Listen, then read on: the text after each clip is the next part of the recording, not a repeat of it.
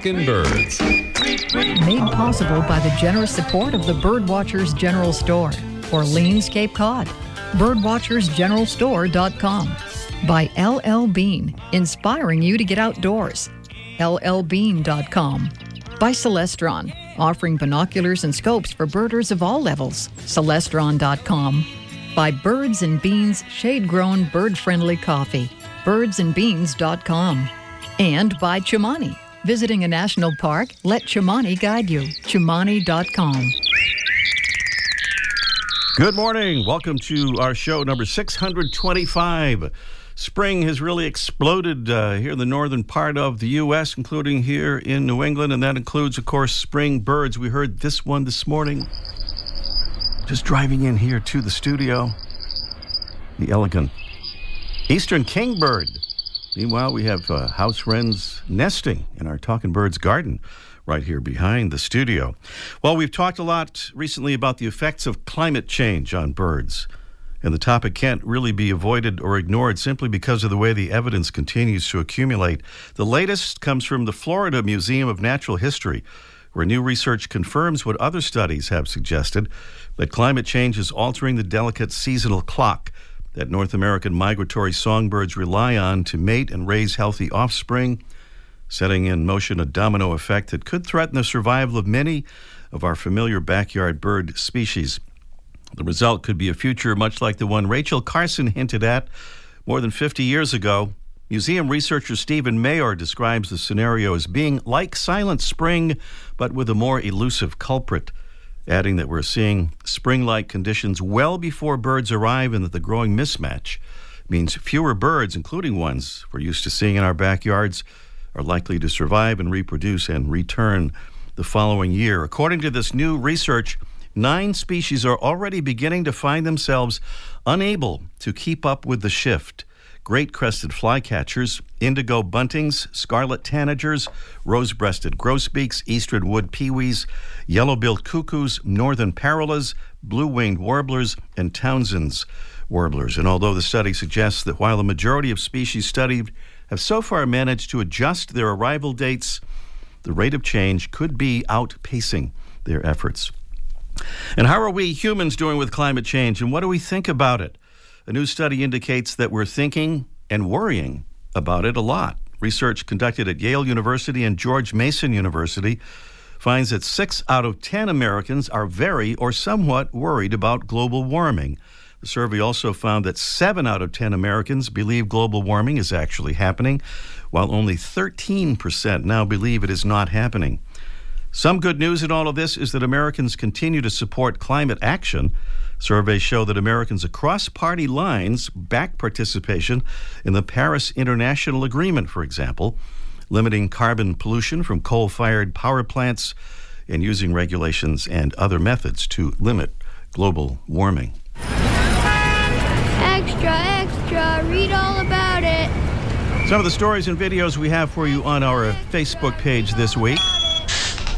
New worlds. How did birds and mammals become warm-blooded?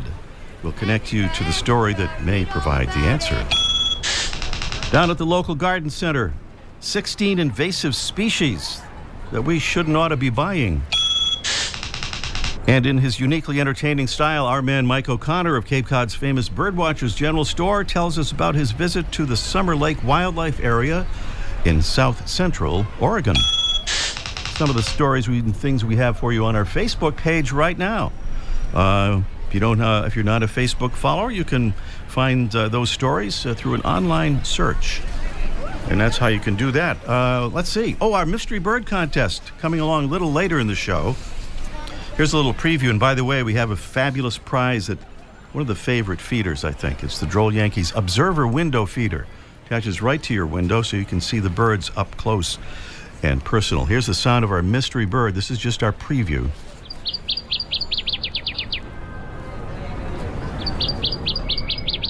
It's a small songbird with a brown back, whitish undersides with dark stripes, and a whitish or yellowish eye stripe.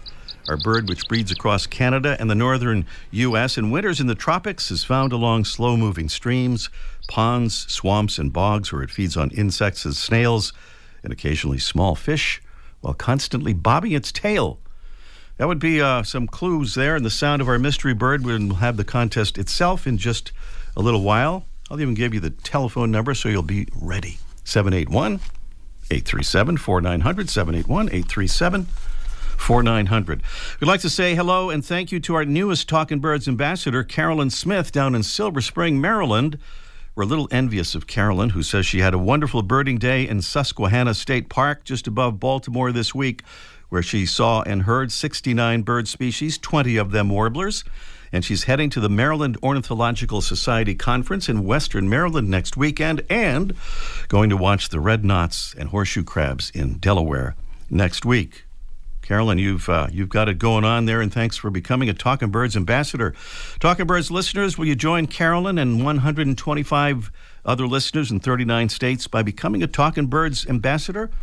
No heavy lifting involved. Just hand out some of our info cards to your friends and associates to spread the word about our show and about birds and conservation. Easy to sign up. Just click on the contact button at talkinbirds.com and choose the Become an Ambassador option. That's the Become an Ambassador option by the contact button at talkinbirds.com.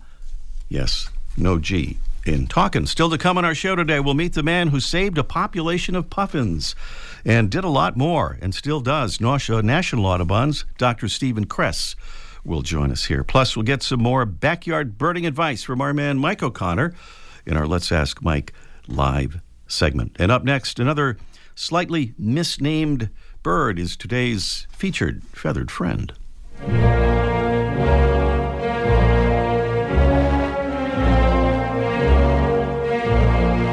Some people are disappointed to learn that the mourning warbler's first name is spelled M-O-U-R-N-I-N-G. But not to worry, it's not really sad, as far as we can determine. It gets the name because of the male's gray hood, thought to resemble a mourning veil. As Wayne Peterson and Roger Burrows point out in their book, Birds of New England, some birders like to remember this species' name by thinking that it's mourning the loss of its eye ring, a good field mark. Of course, the fact that it sometimes shows a kind of broken eye ring might provide something else to mourn about. Along with that gray hood, males of the species sport a black patch in the throat and breast, and both male and female have olive green upper parts, yellow underparts, and pink legs. And as possible further evidence that this bird isn't really in mourning, it sings a bright song like this.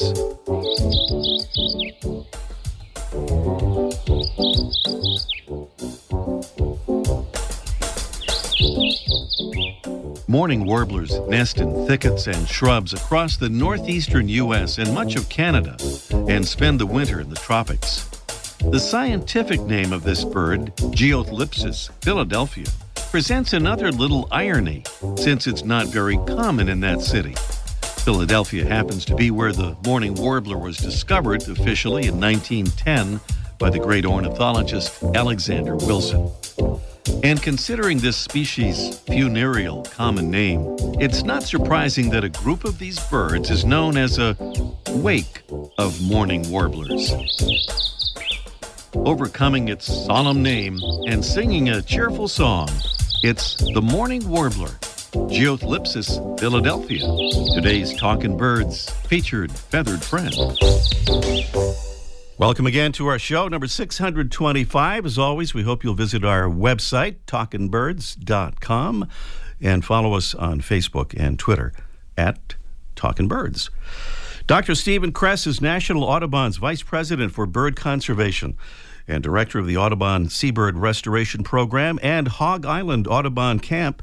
He's also a visiting fellow at the Cornell Lab of Ornithology and co-author of the remarkable book, Project Puffin, The Improbable Quest to Bring a Beloved Seabird Back to Egg Rock. And he joins us on the phone right now. Good morning, Steve. Good morning, Ray. It's great to have you on, Steve. Thank you for being on with us. And expand, if you would, Steve, on that book title and tell us about the project that's been described as a 4-decade obsession, Project Puffin. Well, Project Puffin started with the goal to bring puffins back to Egg Rock. I thought it would be a simple undertaking, but it turned out to be a lifelong pursuit. And messages that I would have never guessed would have come out of it from the beginning. Such as? Well, it's just that I hope that we could sort of reinsert this lost species back into the ecology of the area. People had hunted them till they were gone by about 1885. And I set out to try to bring them back, hoping that I could create something that would be self-sustaining and live on. And I thought there'd be a time when we could walk away from the project, but now I realize we have to be part of that project. Because the island, Egg Rock, is not really an island. It's connected to everything around it, the ocean, the land, the weather, the climate. It is really part of everything. So what happens around it affects what's on it. And that means that the people around it are affecting the island, and I have come to believe that we have to be there to help keep those puffins on the rock. Well, give us a little bit of an idea of how you did this, where you got the puffins to bring back, and what the process was. Well, we started in 1973 with 6 little 10-day-old puffin chicks that we brought from Newfoundland, and we hand-reared them and released them on eastern Egg Rock. And the next year 50, and the following year 100, until about 1,000 puffin chicks were moved from Newfoundland to eastern Egg Rock. And later, another 1,000 puffins were moved to Seal Island National Wildlife Refuge in Penobscot Bay, another historic place that people had hunted puffins till they were gone. So you used lots of different methods here, and I guess a lot of trial and error, Steve, with all this time that it took to really make this happen, including use of decoys. That was kind of an educational experience, was it not? Right, Ray. After 4 years of releasing puffins, none had come back. And I was really, trying to figure out what was missing here. I was hoping the puffins would remember Maine and that they would return to Egg Rock specifically. So we were sitting there just like waiting, myself and my summer interns. But by 1977, none had come back, and so I came on the idea of using decoys because decoys are used for hunting, but they had not been used previously for luring puffins back to a colony to breed, and it was a long shot, but I figured I needed to do something after 4 years, so there went up some decoys, and amazing enough, almost immediately we saw puffins standing among the decoys. What's the current status, Steve, of the birds? The current status, Ray, is that we now have about 150 pairs of puffins nesting on eastern Egg Rock, and on the Seal Island colony, we have about 500 pairs. So these are two both very encouraging success stories that show that people can really make a difference when they set out to do the right thing in the right place for long enough. Well, there's another island off the coast of Maine that draws a lot of your attention, Steve. That would be Hog Island, home of the Hog Island Audubon Camp, of which you're the director. Tell us about the Joy of Birding and other programs conducted there. Well, Hog Island is a 300-acre island. It's a pristine spruce fir forest, and on the tip of the northern end of it, there's a cluster of turn-of-the-century buildings that is the home to the Audubon Camp. That's what brought me to Maine in 1969 to be an instructor there, and I've been part of that illustrious place ever since. Roger Peterson, the famed birder, was the first bird instructor there, and a long line of luminaries to the moment. We offer programs that are 5-night programs on the island where people stay in our tight, weatherproofed wooden buildings, comfortable beds, fantastic meals are served. But the most amazing thing is that you get to sit down at the table with people like Scott Weidensaw and Pete Dunn. Pete's going to be with us for the Joy of Birding program that starts up the first week of June. There's still a few places in that if anybody would like to join us. How do they find out about how to join? They can go to hogisland.audubon.org, or if they just Google Hog Island, it'll they'll find us. Pop up. Okay. Well, finally, Steve, you'll be at another famous location in Maine very soon. That would be the LL Bean flagship store in Freeport on the first evening of the LL Bean Maine Audubon Birding Festival. You'll be there Thursday, May 25th. Give us a quick pitch, if you would, about the talk there and how people can find out how to be there. Well, my talk is titled Saving Seabirds, Lessons Learned from Puffins. The puffins have continued to tell us things about the Maine coast, including the effects of climate change on the water and on the whole food chain, including small fish. So I'll be talking about what the puffins are telling us. It turns out that they're very sensitive indicators to the quality of the water and what's going on underneath the water. Mm-hmm. And this is more important than ever before to really understand that bringing puffins back to Egg Rock was relatively easy compared to trying to make sure they have enough food in the water. Mm-hmm. And the water stays healthy, not just for them, but for everything and everyone, because we're part of it as much as the puffins are. Well, if you're anywhere near Freeport, Maine, Thursday, May 25th, be sure to head for the festival there at LL Bean in Freeport, and Steve's talk there on Thursday evening. Just a quick plug here, Steve. You have so many things that are on your plate, and one of them I'm kind of connected with as a student of yours in the Springfield Ornithology program. Can you give us a 30-second overview of that? Well, it was just wrapped up yesterday morning after 41 years of sharing birds of the Ithaca area with people. The Cornell Lab of Ornithology decided that they would put this course online. Started last year. We did it again this year. It's extremely popular. So a small registration fee through the Bird Academy of the Cornell Lab of Ornithology, and you can sign up you can watch these talks for 6 months. So you can watch them over and over. They're mostly about identification, but I weave in a lot of fascinating information about bird biology and ecology. Mm-hmm. Well, I'd like to give a ringing endorsement for that. Just look up Bird Academy, and you can find out all about it and sign up. Dr. Stephen Kress is National Audubon's Vice President for Bird Conservation, Director of the Audubon Seabird Restoration Program and Hog Island Audubon Camp, also a visiting fellow at the Cornell Lab of Ornithology, and co-author of that wonderful book, Project Puffin, The Improbable Quest to Bring a Beloved Seabird Back to Egg Rock. Steve, thank you for your amazing work, and thanks for being with us on Talking Birds. Thank you. It's been my pleasure. Coming up here, it's our Mystery Bird contest in just 1 minute. Well, Talking Birds listeners, we're getting ready to go to the Galapagos Islands. We'll be heading there in September, and we're inviting Talking Birds listeners to join us for this trip of a lifetime with one of the best small group touring companies on the planet, Sunrise Birding. More cabins have been added, but this trip will be sold out, so don't hesitate. Travel with us to one of the most amazing places in the world, home to abundant and approachable wildlife, including birds that are found nowhere else on Earth, even Galapagos penguins with whom we'll snorkel.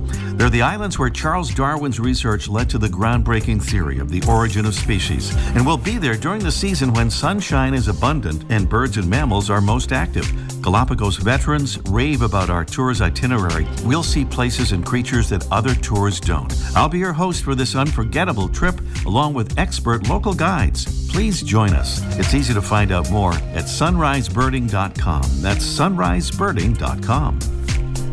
By the way, we'll be following Steve Kress up to Maine. We'll be up there on Sunday morning, May 28th, broadcasting our show live from the LL Bean Maine Audubon Birding Festival. If you're anywhere in the area or would like to head to that area, please come and join us for our live broadcast. That's Sunday morning, May 28th, 9:30 to 10 a.m. Eastern Time. Here are the Mystery Bird Contest. We're giving away a beautiful Droll Yankees Observer window feeder. Let you see the birds up close with an unobstructed view. It holds a couple of cups of suet. That's seed and suet put together. Suet, just a new feeding item we've just invented here. Seed, fruit, or suet, or mealworms. Okay, let's move on to the sound of our mystery bird.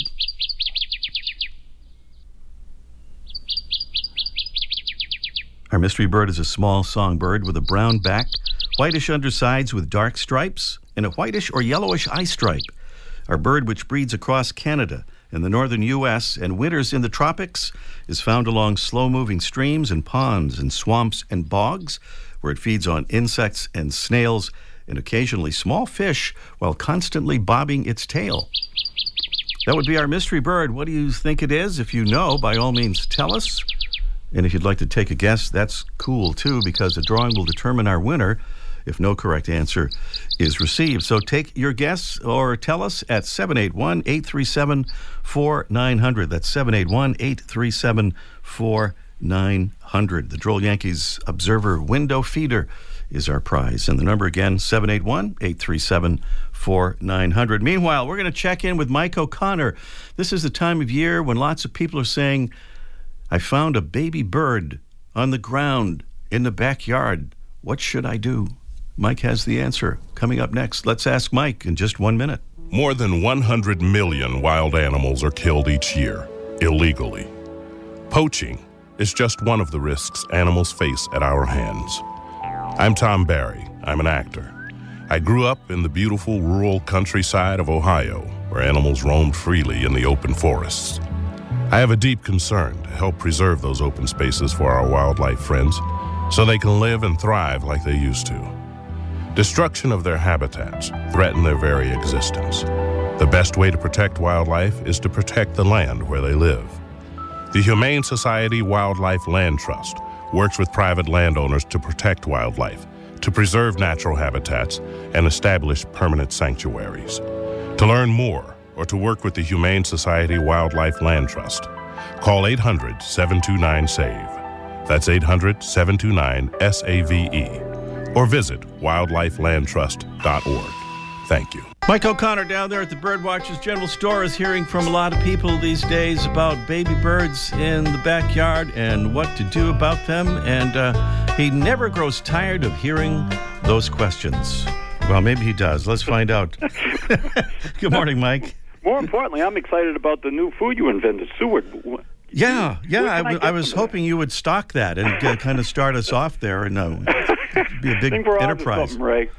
I think we're on to something good. And fruit. I don't know if you caught that. We also had fruit, which is another thing that there may be some spoilage issues with that one, but we're going to work on. We're going to work out the kinks on that. Yeah, exactly. Yeah. So I'm getting a lot of calls and about baby birds. And this is the kind of time of the year. I think a lot of people they're doing landscaping, or they have landscapers come in and trim the bushes, and they end up with a nest on the ground, or a spring storm comes through, and they find baby birds on the ground. And what do? And there's two things to do. First of all, a little bit later in the season, we see a lot of fledglings on the ground. Those are the big birds that get a little bit too big for the nest, and they either jump out because they can't stand the crowd, or they get pushed out by a sibling. And those are the birds that are moving around. Usually you see robins and cardinals on the ground. If they're feathered and they're moving, the thing to do is nothing. Leave them alone. Keep an eye on the kids and the pets. But other than that, the parents will take care of them. They'll continue to feed them. They chirp. The babies chirp, and the parents come down and feed them. There's really nothing we can do to just kind of leave them alone and give them some space. If you find nestlings on the ground, those are those ugly little baby birds with a few feathers, and maybe their eyes are closed, but they can't move. Those birds need to be put back in the nest, and those usually are the ones that get pushed out when there's some landscaping or a storm blows them out. Find a nest and just put them back. And that old wives' tale, the birds, the mothers smell them, that's just silly talk. They don't care. Just put the babies back in the nest. If the nest is also destroyed, get a strawberry basket or a Tupperware container and drill some holes in the bottom. And I had a customer who did that and then zip-tied it back in the area where the nest came from and put some nesting material in there, even if it's makeshift, and the parents came right back. So get the nest or the babies back up in the nest as quickly as possible. But there's a time here, because those birds aren't feathered and they're not protected as well as the mobile fledglings are. So you got to act quickly. And hopefully the parents return. Don't disturb them, but step back in the distance and give them a couple hours or so. See if the parents return. More often than not, they will. If they don't return, then the next step is you can't raise them yourself, but run in the house, get online, and punch up like the nearest wildlife rehabilitation organization. They're all online, and contact them, and they'll take you to the next step. You might have to bring them to one of those people that have the facilities and the material and to help the baby birds. All right. You don't want to be doing that thing, bringing the birds in and try to feed them with an eyedropper. Right. None of that. Yeah. And, I tried it once. I used to regurgitate worms to them, and that was just disgusting. No, you really can't. No, never feed them. Never offer them water. Never offer them any food. None of that. No. Get them back to the parents, which is the best thing. And if something happened to the parents and the parents aren't around, contact one of these wildlife places. Don't try to do it yourself. Don't try to do this at home, as they say. Yeah, that's right. Or, at worst case, give them some... What was that word you invented? Suet. and fruit. Give them some of that. Give them that. They'll be okay. They'll be fine. Mike, we'll talk to you next week. You got it, man. Mike O'Connor down there at the legendary Birdwatchers General Store, Orleans, Cape Cod. If we continue to consume our natural resources at the rate we do now, by 2050, it could take 3 Earths to meet our needs. The Earth can't speak up when it needs help, but we can. Be the voice for those who have no voice. Visit worldwildlife.org. We're back here now at the Mystery Bird Contest, and this is the sound of our mystery bird. Can you identify it? Or maybe you can take a guess at what you think this bird is. Either way is okay. It's a small songbird with a brown back, whitish undersides with dark stripes, and a whitish or a yellowish eye stripe. Our bird breeds across Canada, the northern U.S., winters in the tropics, and it's found along slow-moving streams and ponds and swamps and bogs, feeding on insects and snails and occasionally small fish and suet while constantly bobbing its tail. 781-837-4900 is the number, and I believe we have Will somewhere in the Dairy State up there in Wisconsin. Good morning, Will. Good morning. Good morning. Whereabouts in Wisconsin are you, Will? By Lake Pepin. It's on the Mississippi. On the Mississippi River. All right, Lake Pepin. Okay, we're going to have to look that up there. Well, what do you think, Will, on the old Mystery Bird Contest here? I think it's a northern water thrush. Tim is giving a very enthusiastic, silent round of applause there, nodding and smiling, jumping up and down in the control room. And that means it is correct. A northern water thrush. See those around Lake Pepin at all, Will? I haven't, or yes, I think I did see one earlier. Mm-hmm. Awesome. That's a cool bird to see there, bobbing its tail along the streams and such. Well, Will, stay on the line and we'll get your address and we'll send you that Droll Yankees feeder. All right? All right. Okay. Will, up there in Wisconsin, somewhere near the Mississippi River. The northern water thrush, thanks to its loud call that would sometimes fit in with a kind of a loud city, the northern water thrush was once known as the New York warbler. We had that as a featured feathered friend not long ago and revealed that information. Well, the scientific name of the bird, as a matter of fact, Nova borisensis, means of New York. We're almost out of our time for our show today. We want to tell you about another festival in Maine. Maine is the hot state, it seems right now, for birding festivals. And here is another one to follow the LL Bean Maine Audubon Festival that we'll be broadcasting from. One of America's great birding events will be coming soon. It's the Acadia Birding Festival at beautiful Acadia National Park in Maine, May 31st to June 6th. For birders of all levels, with field trips, workshops, presentations, and a special pelagic seabird boat trip. Find out more about that one at acadiabirdingfestival.com. That's acadiabirdingfestival.com. I believe we've just about run out of time for our show, and I hope this isn't too confusing to tell you about this other birding festival. Next Sunday, we'll be broadcasting live from next to the Big Bean Boot at the Bean flagship store in Freeport, Maine, the LL Bean Maine Audubon Birding Festival. Executive producer Mark Duffield. Our associate producer is Debbie Bleacher. Our engineer is Tim McKenney. I'm Ray Brown. See you next week. The bird show. I like that. I love birds. Ray Brown's Talkin' Birds. Made possible by the generous support of the Birdwatchers General Store, Orleans, Cape Cod. Birdwatchersgeneralstore.com. By LL Bean, inspiring you to get outdoors. LLbean.com. By Celestron, offering binoculars and scopes for birders of all levels. Celestron.com. By Birds and Beans, shade-grown, bird-friendly coffee. birdsandbeans.com. And by Chimani. Visiting a national park? Let Chimani guide you. Chimani.com.